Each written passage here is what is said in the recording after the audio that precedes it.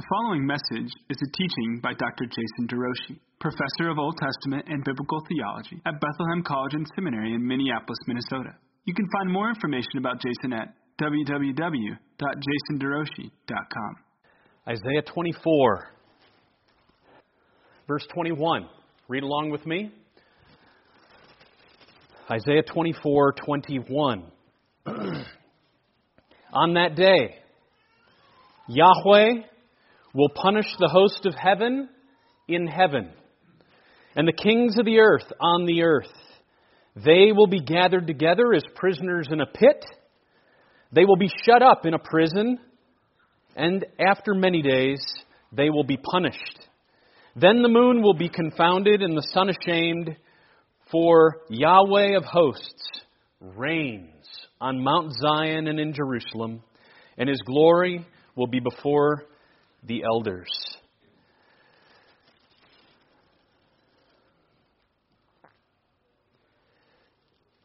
As we've noted, 24:21 through 25:12 makes up a unit. It begins in that day, translated in the ESV, on that day. We see the same prepositional phrase at the beginning of 26, in that day, in 27:1, and in 27:2 through 11. Same in that day structure. 4 parts that are themselves unpacking a greater vision. A vision that we read about in 24:1. What day is it that the enemies of God will be put up in a prison temporarily and then punished later? That day is, behold, the Lord will empty the earth and make it desolate. He will twist its surface and scatter its inhabitants. And it shall come to pass in that day. That's 24:21. Even though we don't see the "and it shall come to pass" that, it's there in the text, just like it is in 24:2. And it shall be, in 24:2, and it shall be on that day, 24:21. So this is an image of judgment. And in chapter 24, we read in verses 4 through 6 that the nature of that judgment is because the earth as a whole, Israel included, has looked like all the rest of the nations.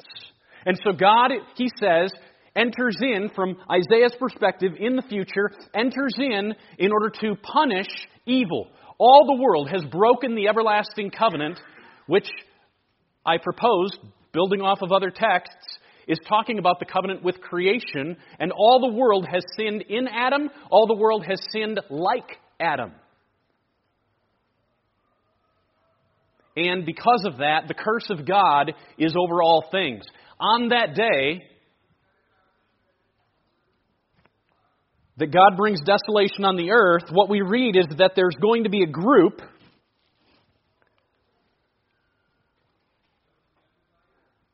that are going to be temporarily imprisoned. And then, parenthetically, the grammatical structure switches, so it seems as though it shoots ahead. There will be future punishment. What group are we talking about? We're talking about, it says, the host of heaven in heaven and the kings of the earth on the earth. And apparently they're going to be punished because, verse 23, the Lord of hosts reigns and they don't like it. They don't like that God is establishing His kingdom. And so God's going to enter in, and as the reigning God, temporarily push back the animosity. Now in this book, we've seen the reigning God show up a whole bunch of times. And specifically, He says, when it is, behold our God, and our God reigns, He will do it ultimately through His Messiah. This is the child king. He'll be born, Wonderful Counselor, Mighty God, Everlasting Father, Prince of Peace. The government will rest upon His shoulders, and He will carry the kingdom of God. And all the kingdoms of men will be put down in the midst of his reign. So we read, our God reigns, and then we read that there's these hosts of the upper realms, and there's kings of the earth that have had animosity toward him, and he will enter in and imprison them, restraining, and then, we're told, punishing. Now, among this group, even though we're going to go outside of our structure, we saw this in chapter 27, verse 1, in that day, another one of those in that days, in that day the Lord with his hand and great and strong sword will punish Leviathan. Now this word has parallels outside of the Bible in Canaanite texts. Leviathan is the term they use to describe a multi-headed dragon beast who's at odds with the world. He's the enemy of evil. And it appears God is speaking a language that others would have recognized. It says that this Leviathan who will be punished is the fleeing serpent, the twisting serpent. In that day, the Lord will slay the dragon. So I've said the whole Bible's message is this: kill the dragon, get the girl. Kill the dragon, get the girl. The Bible's message. It's all summed up right there. The dragon has taken captive the girl, and God is coming in through his Son, the great groom, to slay the dragon and claim his bride. Now, this dragon is among those who, 24:22 says, will ultimately be punished. And it implies that when it says they'll be gathered together as prisoners in a pit, they'll be shut up in a prison, and after many days they'll be punished, that he would also, if he's ultimately the instigator of all the evil that is going to be punished, he stems all the way back to Genesis chapter 3. Right? That's the serpent we're talking about, the dragon of old. He's been a deceiver. He's been a murderer from the beginning. And his end was already declared in Genesis 3:15. The offspring of the woman, a single male descendant, will bruise your head, but you will bruise his heel. So, his end has been anticipated. What we're told is that in this day, God will enter in and have a temporary imprisonment, and then he'll be punished at the end. And with him, apparently, some who've been associated with him, kings of the earth. So our question today, what's at hand, is how do we understand the timing of this kind of prophecy? Now, look at the bigger structure here. 24, 21, that section I've proposed, according to the Hebrew text, runs all the way down to the end of chapter 25. 24:21 through 25:12. And what we see is this movement. First of all, the restraining and then the punishing of the wicked. So I already said that mention of punishment in verse 22 seems to be parenthetical, and after many days they'll be punished. Just know that. They'll be punished. Then in chapter 25:1, you see, I was going to call him the psalmist, he's praising God. I will exalt you, O Lord. I'll praise your name because you've done wonderful things, plans from of old. And I noted how that wonderful is the same word as in Isaiah 9:6, and plans from of old is associated with the word for counselor. Wonderful counselor, who's directly the reigning child king. You've worked, O God. And I think when we read that, how he's worked, we're supposed to remember Isaiah 9:6 and think he's done so through his servant Savior. What has he done? These great works of old that he's purposed to do from the beginning. Well, he's crushed evil. He's crushed evil. You've made the city a heap, the fortified city a ruin. The strong peoples who were once against you are now glorifying you. The cities of ruthless nations will fear you. Why? Because as much terror as they brought on your people, you've been a stronghold to the poor, a stronghold to the needy in his distress, a shelter from the storm, a shade from the heat. He's been a barrier, a bulwark, a protection. But that protection did not stop these people from being poor, did not stop them from being in distress. That's what it says. You've been a stronghold to the poor. You've been a stronghold to the needy in their distress. So they had needs. And he showed up in the midst of those needs. He didn't keep them from the needs. Hear that.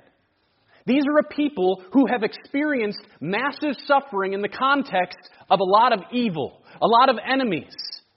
And yet God, rather than rescuing them out, preserved them through, and now they're in the presence of God. Death has been overcome, as we're going to see. And because of that, He's worth praising. He has subdued the noise of foreigners, verse 5. And then we return to the mountain. The mountain was mentioned in verse 23 of chapter 24. The Lord of hosts reigns on the mountain. And now we read, on this mountain, the very place where He is reigning, ultimately through His Son, by this time in the book, He will make for all peoples a feast of rich food. So we move from temporary imprisonment, which Revelation 20, we're going there in just a second, is going to call 1,000-year or millennium period. And then comes the judgment. And God wins. Christ wins. What's followed is a feast. What do we know that as?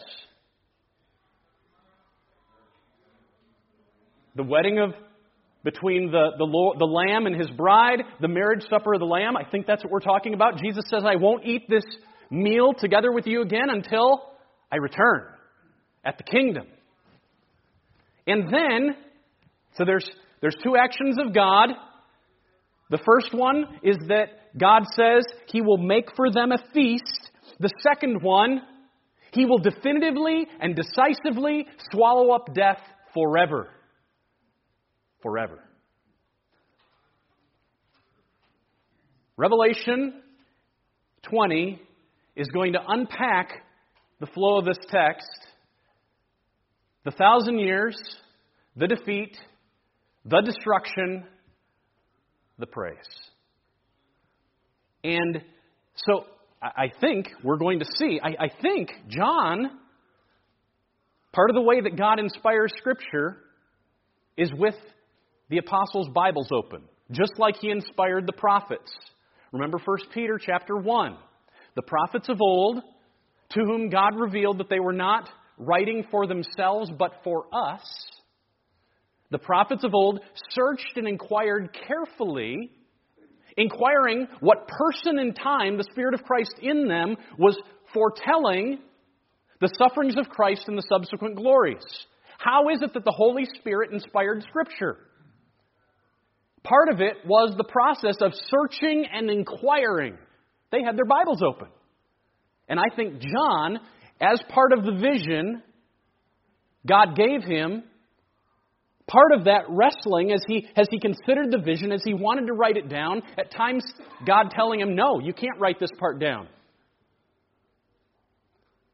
But part of it was massive thinking about the Old Testament. He was seeing things that Daniel saw. He was seeing things that Zechariah saw. He was seeing things that Isaiah saw. And chapter 20 is one of those. So here's Revelation 20. Feel free to open up there. We're going to spend most of our time in Revelation today. Maybe next week too. We'll see.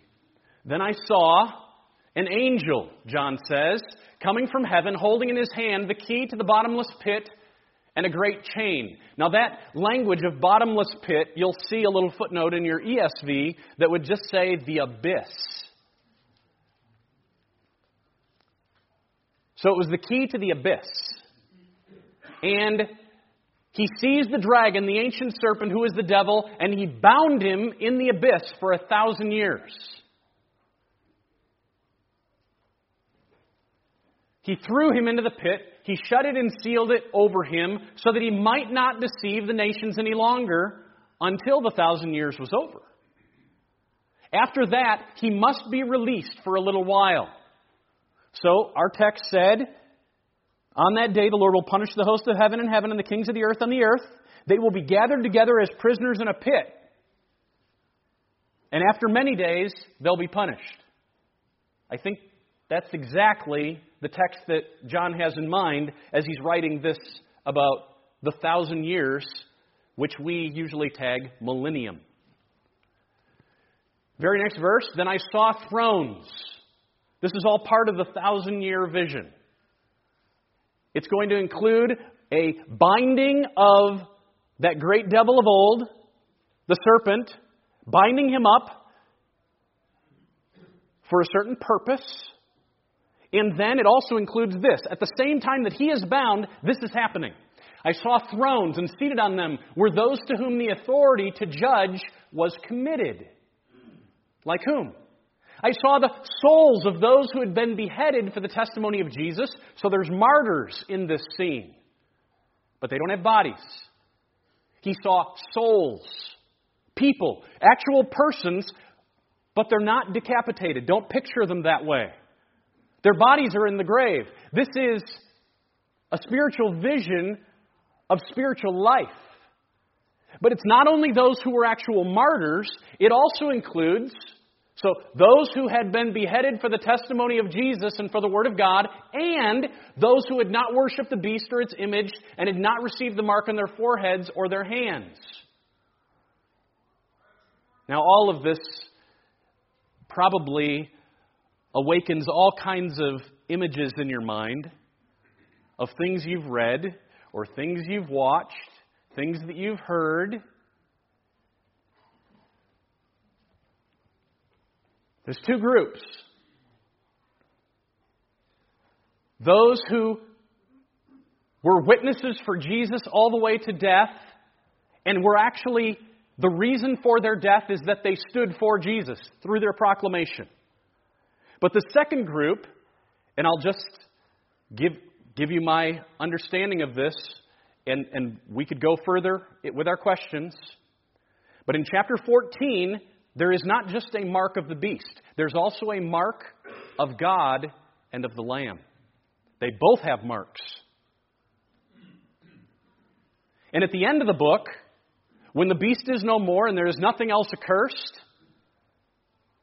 the mark of the Lamb appears on all the saints. His name is between their eyes, like frontlets between their eyes. In Deuteronomy chapter 6, a text I've preached in this classroom in the past, we read, "Hear, O Israel, the Lord our God, the Lord is one. Love the Lord your God with all your heart, all your soul, all your might. And these words that I command you today shall be upon your heart. You shall teach them diligently to your children when you sit in your house and when you walk by the way, when you lie down and when you rise.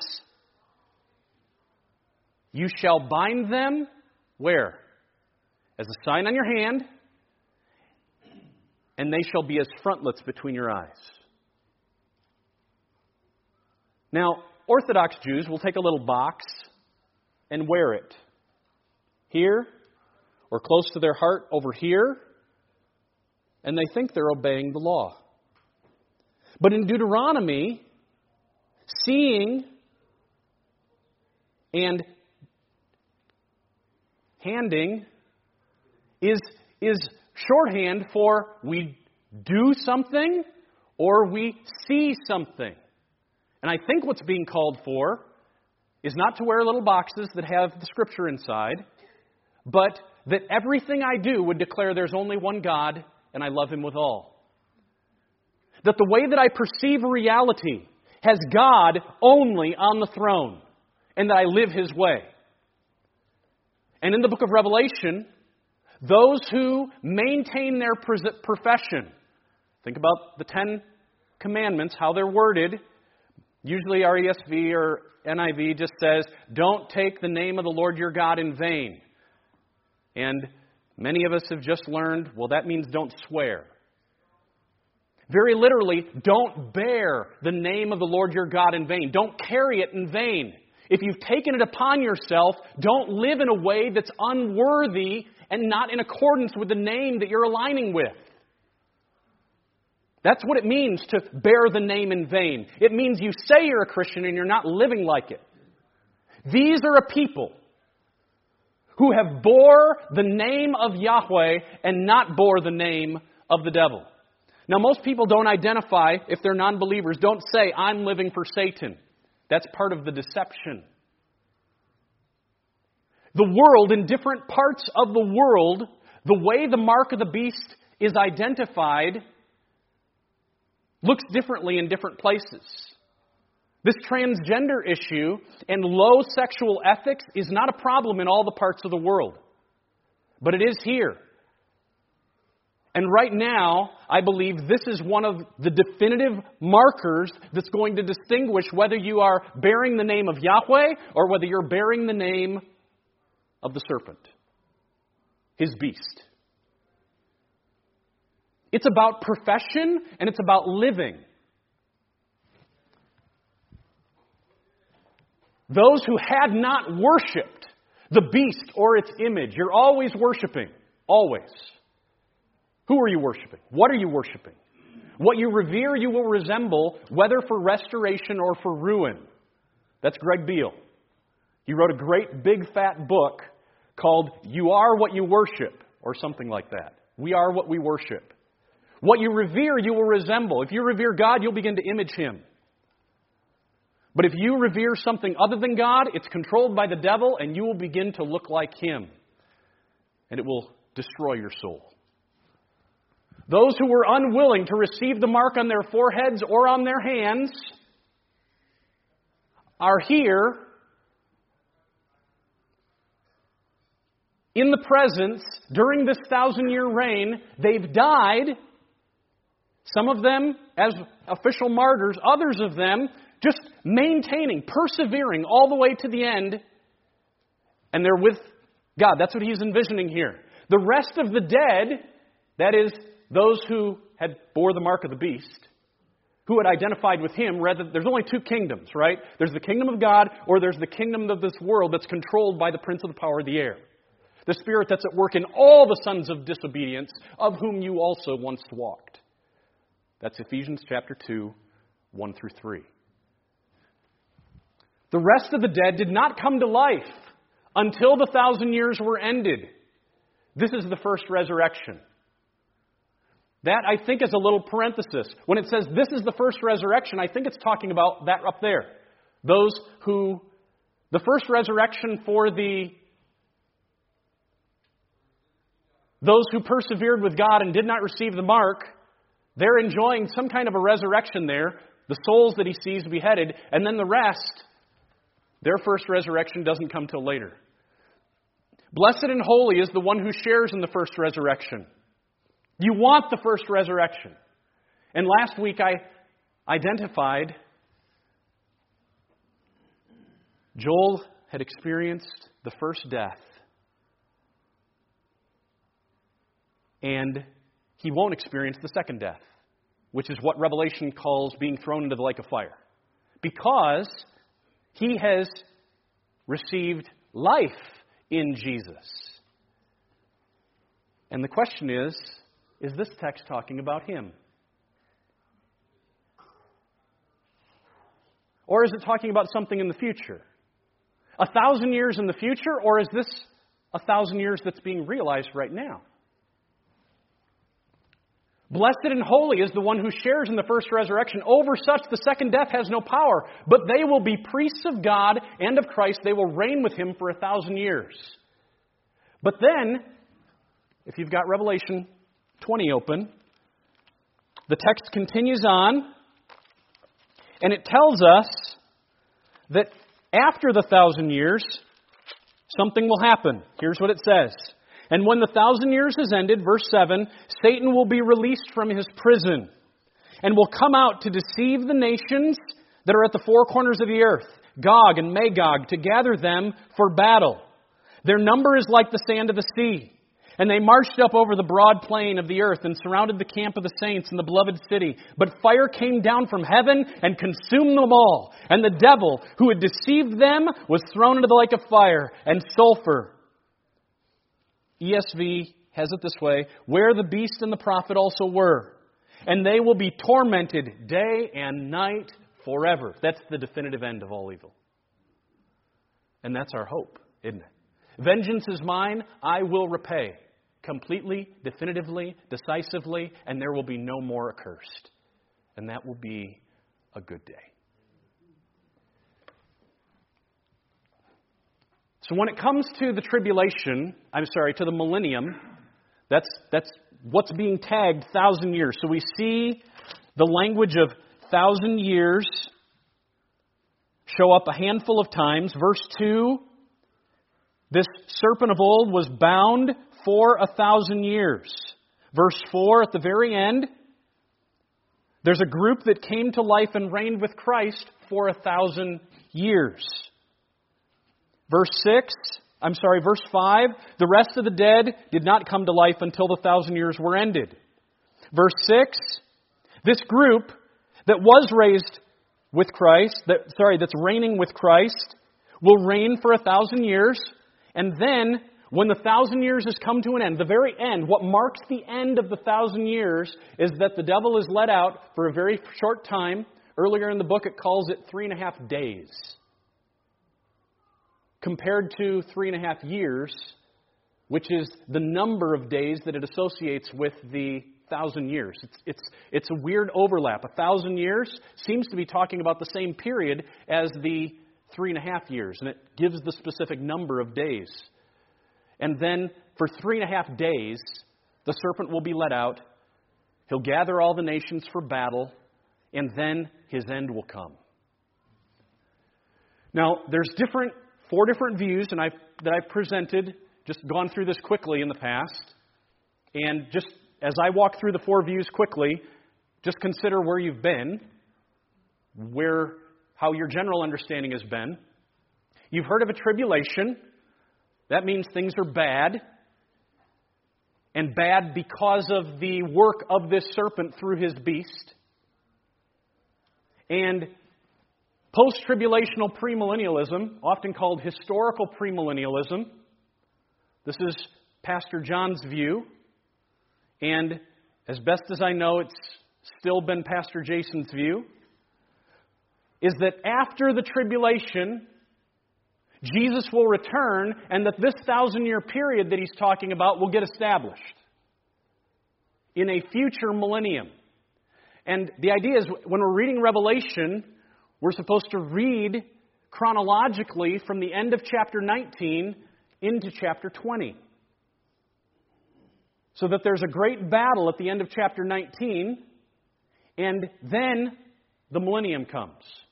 And then it's after the millennium that finally all evil will be put down in a future-oriented, we call it premillennialism, because the idea is Jesus comes back before the millennium starts. Pre-tribulational or dispensational premillennialism looks a lot the same, except the idea is that the tribulation, it'll get really bad just before the millennium, but Jesus comes back and the church gets out of here and does not experience the suffering at the end of the age. And then Jesus returns to earth and sets up his millennial reign. So it's still pre-millennium in that Jesus returns before the millennium begins, but it's future-oriented. But the idea that the church gets taken out in what's called the rapture. And then God does his final work among the Jews. Many Jews are saved. And then Jesus returns to earth and sets up an earthly kingdom for a period.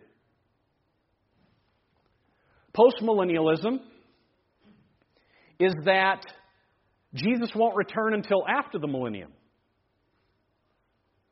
He came 2,000 years ago, and it's not too good, but we're going to enter into a period where all of a sudden the church has domination on the earth. And Jesus will reign spiritually through His church, not physically, and then He will return at the end and establish new heavens and new earth.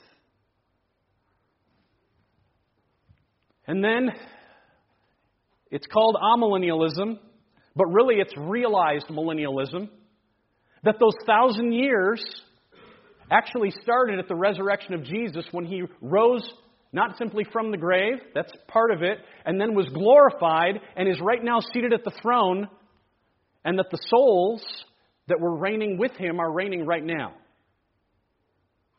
And so what that would mean is that when Jesus returns, He's already come once. When He returns again, we're not expecting anything further. In that moment, all evil will be put down.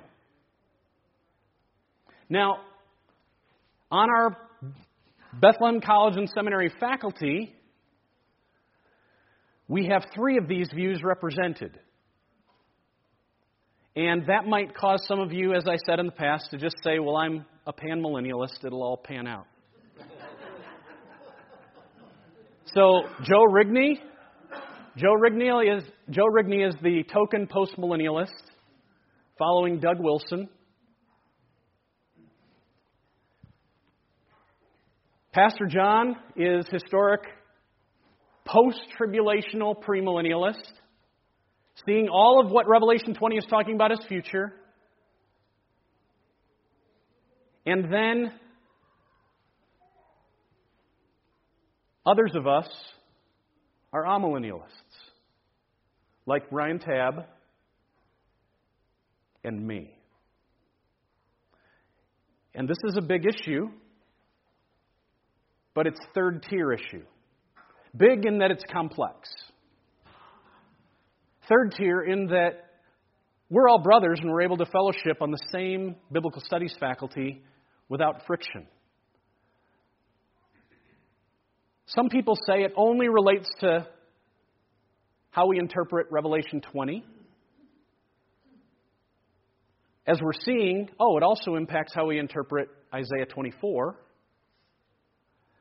And it gives clarity, depending on where we come out, regarding, in some ways, how we understand what's happening now through the church and what's happening for the dead, like Joel, and what we're expecting in the future.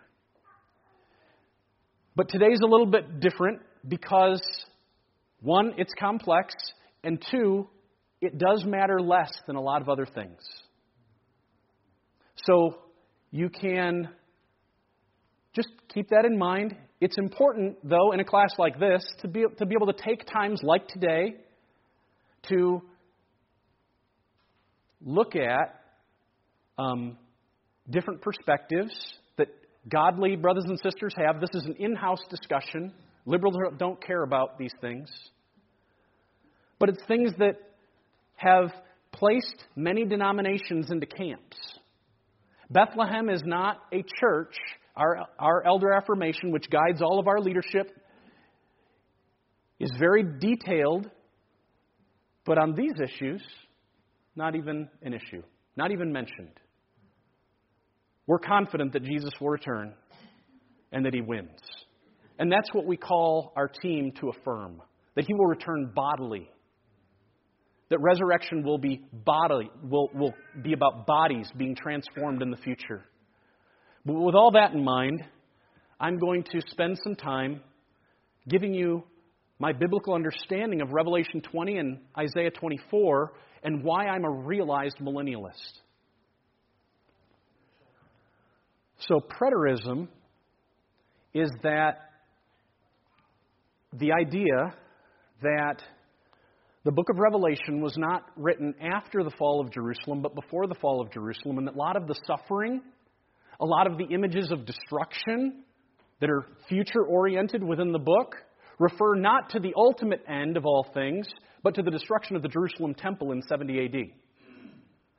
That a lot of Revelation has already been fulfilled. So in contrast to a futurism, which would be premillennialism, this is very much the opposite. So a futuristic approach to the book says everything in the book is still not related to today, or at least the majority of it is not related to the now, it's related to the future. A realized millennial approach to the book says, actually, I think this book is talking about mostly the church age, between the first and second appearings of Christ. Over and over again, 7 different ways of proclaiming the exact same story. 7 seals, 7 bowls, 7 trumpets. And it's like you're going around this vision from the same, looking at it from different angles, and different visions include different elements. But all of them culminate in Christ's ultimate return and fixing all the problems and saving His people completely. Preterism says, actually, most of the book of Revelation gives us hope for Revelation 21 and 22, but most of the book, up to chapter, through 19, 20, some preterists would still hold to a future millennium. Some preterists would still affirm a realized millennium. But they would see most of the book, at least up to chapter 19, like the great judgment of the beast. They define the beast as Rome. And it's been a long time since Rome had any power. So that's preterism is a different approach to the book. And it overlaps, though, with at least 2. You can get people who would say, I'm a partial preterist, and still would hold to Revelation 20 through 22 as being future. Or I'm a partial preterist, meaning that some of it was accomplished at the fall of Jerusalem, but it ultimately pointed still to a greater destruction. So I'll just say that much on it. Let's see how we did this. Tribulation and rapture. Now, the rapture, when you hear of rapture, that designates probably for most of you a certain thought in your mind. Like Left Behind, that's more contemporary, or go further back like The Thief in the Night. I saw that at some point when I was a kid. My dad's here today. I don't think he showed it to me, my dad Dave. But I did see The Thief in the Night, and it kind of terrified me. You know, these giant, 6-foot-tall scorpions and stuff. But then the Left Behind series is nurturing that same idea. It's a futuristic, pre-tribulational understanding. And so the rapture, as it's come to be known for the last 140 years, as dispensationalism has become it really dominated the first 75 years of the 1900s. Most of the Christian schools that were established in that period, contrasting with Protestant liberalism that had risen in the Ivy League schools of the East Coast. Most of the Christian schools, like Northwestern, was grounded in a dispensational understanding of eschatology, that is, understanding of the last things, and it included the idea that the church has to get out of here so that God can finish His work among the Jews. In fact, they would even talk about the church age as a parenthesis. Like Jesus came working with the Jews, they rejected Him, and so this thing that He's doing called the church is not anticipated anywhere in the Old Testament. Now, from my own teaching, you can see that I don't really think that's true. Like I'm seeing the church anticipated all the time. Jew and Gentile both, one in Christ is one new man.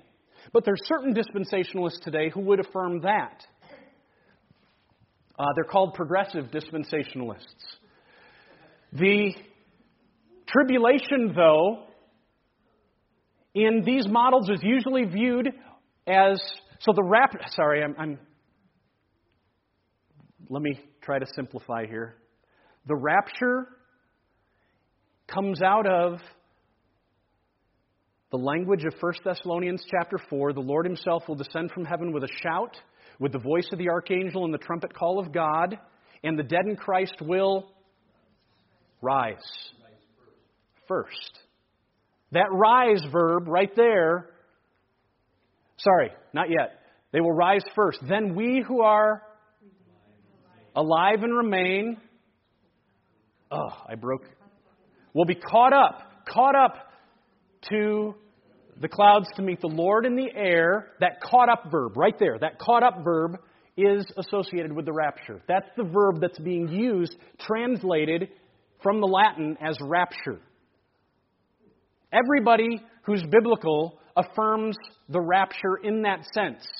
But the reason the rapture is mentioned here is because it's become associated, the term has become associated with a certain understanding of what the rapture means. All these other models would affirm a rapture in that the church will be caught up using the language of the king has won his battle. We see this verb show up outside the Bible. The king has won his battle, and the people come out of the city to greet the king and celebrate his victory and bring him back to his kingdom. And so the post-tribulational premillennialists, the postmillennialists, and the amillennialists would all be reading 1 Thessalonians 4 in this way. We're caught up to be with the Lord. His reign, His victory has caused us to celebrate. We're moved up, whether it's physical or however it is, in 1 Thessalonians 4, how we're supposed to understand it. But the idea would be not that we're leaving forever, but rather that we bring Him back to establish the new earth, or bring Him back to establish the millennial reign. As for tribulation,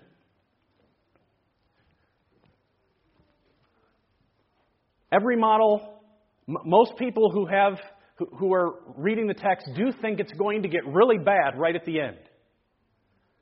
But, except the postmillennialists struggle fitting that in. But the amillennialists say the same word for tribulation is used by both Paul and Jesus numerous times to talk about what the church is going to experience day in and day out, every single, but in pockets, selectively. The difference between the Great Tribulation and the tribulation that we experience is the scope. So that the tribulation is happening at the same time. And yet, there's restriction. There's restriction of that tribulation so that it cannot defeat the church. In fact, in the midst of the tribulation, the church is growing. And that's something that was never experienced in the Old Testament age. Deception prevailed even among the people of God. Most of them were rebels instead of remnant. Moses' words for Israel: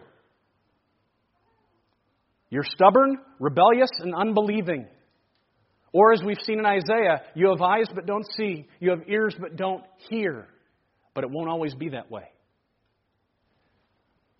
So the tribulation is something in this view that is being experienced along with the millennial reign of God, but that at the end, in that window, when the devil himself is let out of his binding, it will get really bad. So that's how the different views would handle rapture and tribulation. So these, Joe Rigney, he's always a little weird. And so these are the two prominent views that he would embrace me for saying that. He'd just say, yeah, I am. But these are the two most common views in the church today. Because most in the church don't see postmillennialism in the Bible. Sorry, maybe I should reword this. In our Bethlehem circles, that's much better, more proper. In our Bethlehem circles, these would be the two most prominent views. Pre-tribulational premillennialism is still very popular in the world, but most schools that are associated with dispensationalism have altered their understanding of They don't view the church as a parenthesis anymore like most dispensationalists did in the past. Because they're recognizing how much Jesus and the New Testament apostles draw on the Old Testament and are saying it's being fulfilled right now. So that when God said to Abraham, through you all the nations will be blessed, and when he said through you, he ultimately meant through the offspring, namely Christ, that Jesus is working something, and that all of a sudden the new covenant in Jesus includes not just Jews, but Jews and Gentiles both as one new man in Christ. And most dispensationalists today that are in the academy are affirming that understanding of reading the New Testament. But we don't have any dispensationalists on our faculty. We have historical premill and amill guys, and then Joe Rigney. 25 after. So here's my thesis. This is I wasn't always here, I'll say that. I grew up learning dispensationalism. My senior year of high school, I said to my grammar teacher, Mrs. Bergmeyer, I was in a Christian school, I really want to just learn about the end times. So she gave me a stack of books with big charts in them. And my senior year, I wrote, I'm sure it was just a dynamite paper, about the end. But I really I didn't know how to read the Bible. I knew how to follow what others had said, and it took a long time for me to begin to read on my own. And then I've gone through a journey.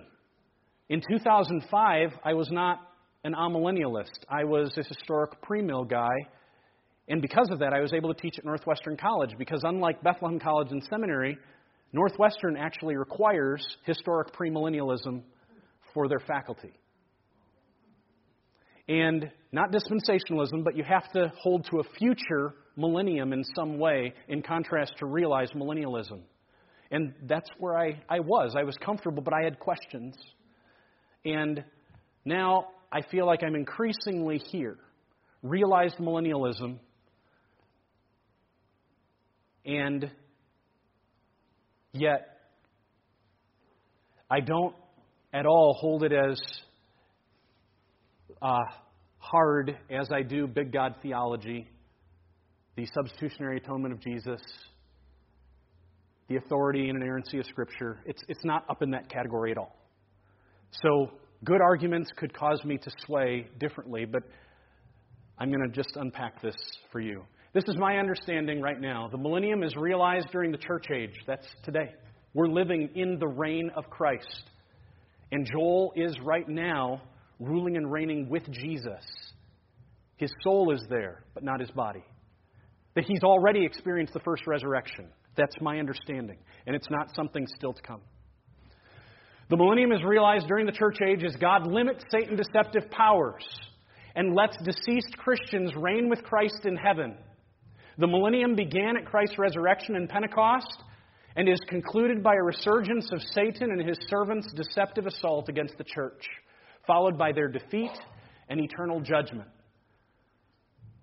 That's my understanding of the millennium. And what remains to be had is an argument for it. And here it is. Service is over. In preparation for next week, just open your Bibles again to Revelation 20, and let me just make a few observations.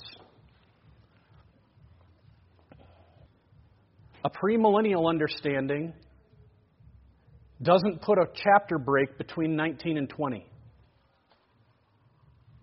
It understands that what's at stake between 19 and 20 is chronological succession. So what we read is, verse 19 of chapter 19, I saw the beast and the kings of the earth. Hear that? The beast and the kings of the earth. Sound like Isaiah 24? I saw the beast and the kings of the earth with their armies gathered to make, it doesn't include this in the ESV, but it's there, the war. As if we're supposed to know which one it is. The war against him who was sitting on the horse and against his army. Who's that? Look at verse 11. Then I saw heaven open up and a white horse. One sitting on it is called Faithful and True. And in righteousness he judges and makes war. This is Jesus coming back at the end of the age. Either before the millennium or after the millennium. He's on a white horse, coming with sword in mouth, ready to destroy all enemy powers. And all the enemies, all of a sudden, are coming after him. The enemies of God and his reign. And it says, the beast was captured, verse 20, and with it the false prophet, who in its presence had done the signs by which, what did he do? Deceived those who had received the mark of the beast. So you've got a group that are still, that they're deceived. But not everyone. And those who worshipped its image. These two men were thrown into the lake of fire that burns with sulfur. That's the ultimate end. It's called the second death. And the rest were slain by the sword that came from the mouth of him who was sitting on the horse, and all the birds were gorged with their flesh. There's a giant battle. It's called the war. And Jesus does away with the enemy. Then we move on to chapter 20. I saw an angel coming down from heaven, holding in his hand the keys to the bottomless pit, and he sees the dragon. That's different than the beast and different than the prophet, but he's the orchestrator of both. He sees the dragon, the ancient serpent, who is the devil and Satan, and bound him for 1,000 years. Can you understand how a chronological reading would say, okay, there's been a great battle at the end of the age, and now what follows is a 1,000-year period wherein the serpent, the devil, is bound, and the people of God are allowed to flourish and reign with Jesus. That's the chronological reading that gives rise to pre-millennialism. Jesus returns on his white horse, does away at the end of the tribulation, does away with all the enemy powers, and then we enter into a 1,000-year period. Not necessarily 1,000 years, but it's a symbolic, perfect reign of Christ on the earth before the new heavens and the new earth. But if you instead approach Revelation as I do, as 7 cycles, each of which details the period between Christ and his church, every time returning back to the beginning, going to the end, beginning, going to the end, 7 times.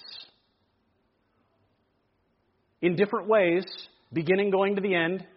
It's especially seen, so the 7s are very prevalent throughout the book, 7 stars and 7 lampstands, but especially in these visions, the 7 seals, the 7 trumpets, and the 7 bowls. The premillennialist will read all of these in succession. 1, 2, 3, 4, 5, 6, 7, followed by another 7, followed by another 7. I think it's 7, 7, 7. And it doesn't mean that all the 1s are lined up, all the 2s are lined up, but that during this period, all of these from different angles are portraying this period of the curse that Isaiah 24 talks about. Period of judgment and death and wars and rumors of wars and pain. And then 1921 ends a cycle. That judgment, the war, at the end of chapter 19, is actually the war that we read about in chapter 20, verse 8.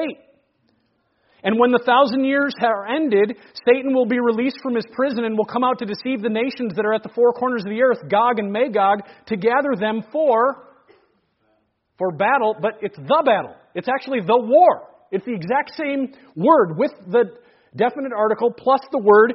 Why the translator translated it battle here and war in the previous text, I honestly do not know. It's the exact same Greek word. To battle for, to gather for the war. But a question that we would have to have is, if in chapter 19 the enemies of God were put down, what enemies are left now? But the war gives rise to another the war. I think it's the same war, Because what we're doing is we're looking at the exact same story now. Going back, I think 17:1 begins at the beginning of where Christ returns. We'll look at this next week. The persecuting of the dragon. He's cast out of heaven, and he wants to destroy the woman who's giving birth to a child. That's the beginning of the church age. And we're going to look at the parallels between chapter 12 and chapter 20. But the war that comes in 20 verse 8, I believe, is the same war that comes at the end of 19, which would suggest then that we're retelling the story from a new angle. And that all of these war texts are the same war. And it's all growing out of, it's a quote from Zechariah 14.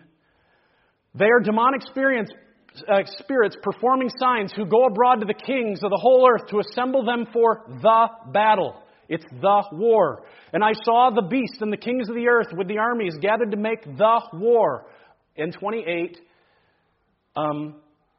and when the 1,000 years are ended, Satan will be released from his prison and will come out to deceive the nations that are at the four corners of the earth, Gog and Magog, to gather them for the war.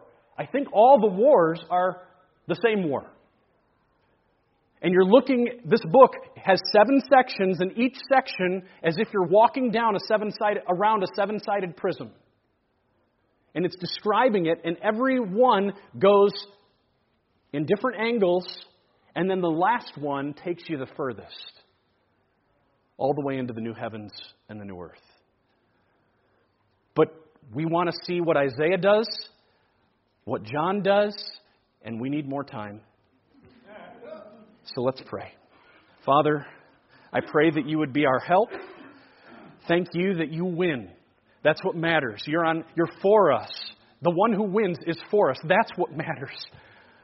We wouldn't want you to be against us. You, the rider on the white horse, who deserves all worth, all glory, all honor. We want to live that way. Move us in that direction. Generate holy fear that keeps us from sin. Help us to honor you. Thank you that however things are going to work out, we know you're in charge and you win. And we look forward to your definitive overcoming of all evil. And we celebrate that already you are reigning and that